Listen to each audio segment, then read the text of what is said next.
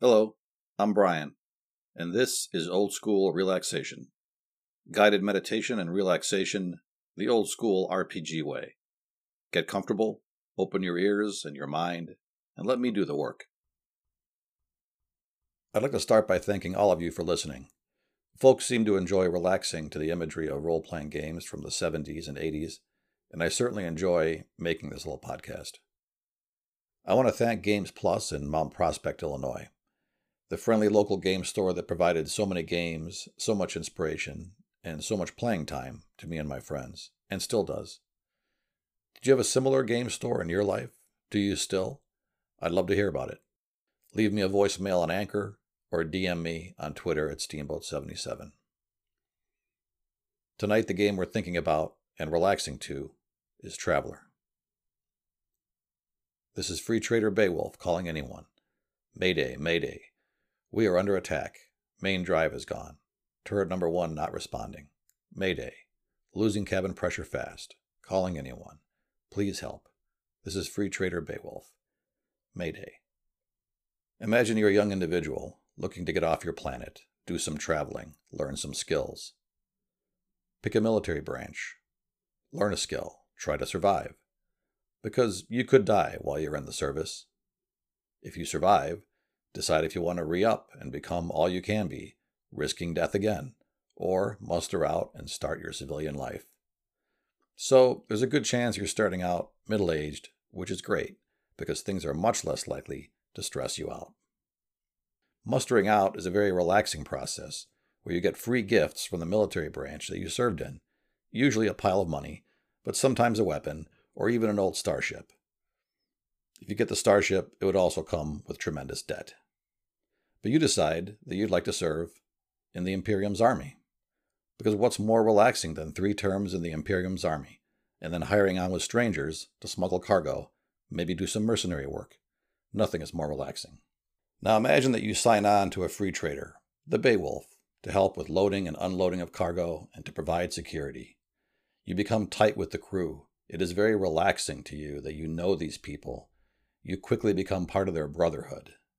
Now, as the new head of security, it's part of your job to know what weapons are in the ship's locker for the defense of the ship.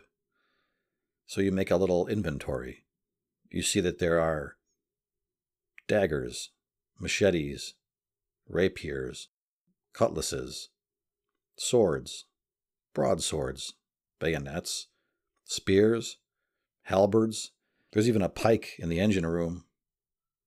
There are cudgels, in addition to the things you expected, such as body pistols, automatic pistols, revolvers, carbines, rifles, automatic rifles, shotguns, submachine guns, and laser carbines. You're a little surprised to see some of those older weapons, but the crew explains that in the vacuum of space, sometimes it's best not to be shooting guns inside the ship. And so, there are some older weapons.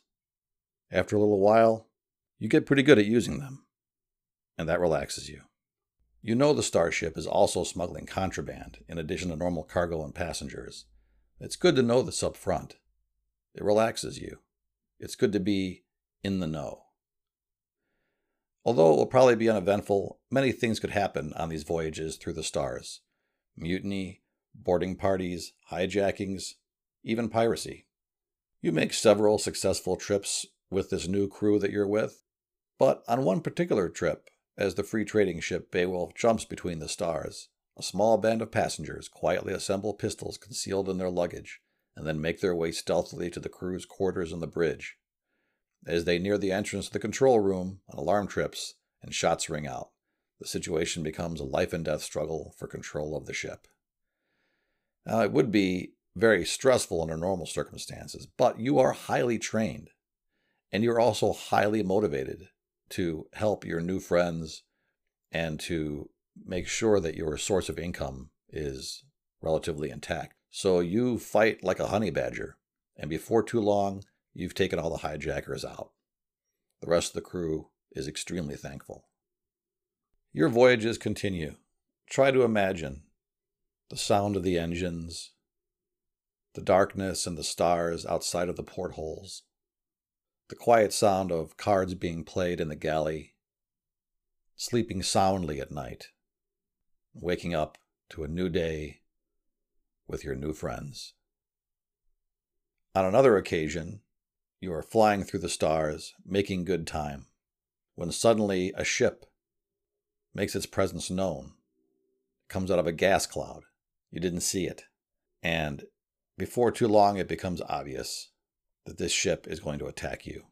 You don't have a lot in the way of weapons, but you do have a few things. You throw some sand out into space to try to mess up their lasers, and you orient your laser turret in their direction. But they do hit you, and you do sustain major hull damage. Life support systems are failing, and it looks like it's time to leave the ship. You're a little sad about that, but you also are middle-aged, and so you are very well accustomed to having to make changes in your life. And so you get into an escape pod and you jet off to the nearest planet, leaving the Beowulf behind. Once you arrive to the new planet, it turns out that the subsector governor is hiring mercenaries. There's one planet in the subsector that's given the Imperium trouble.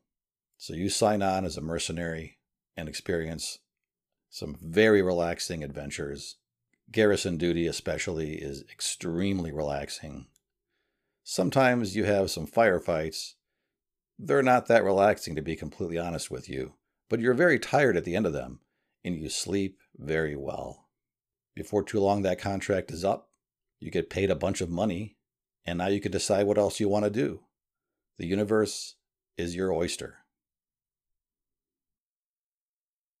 Thank you for joining me. I hope I've brought you some relaxation and maybe a smile. Until next time, this has been your close personal friend, Brian, with another installment of Old School Relaxation.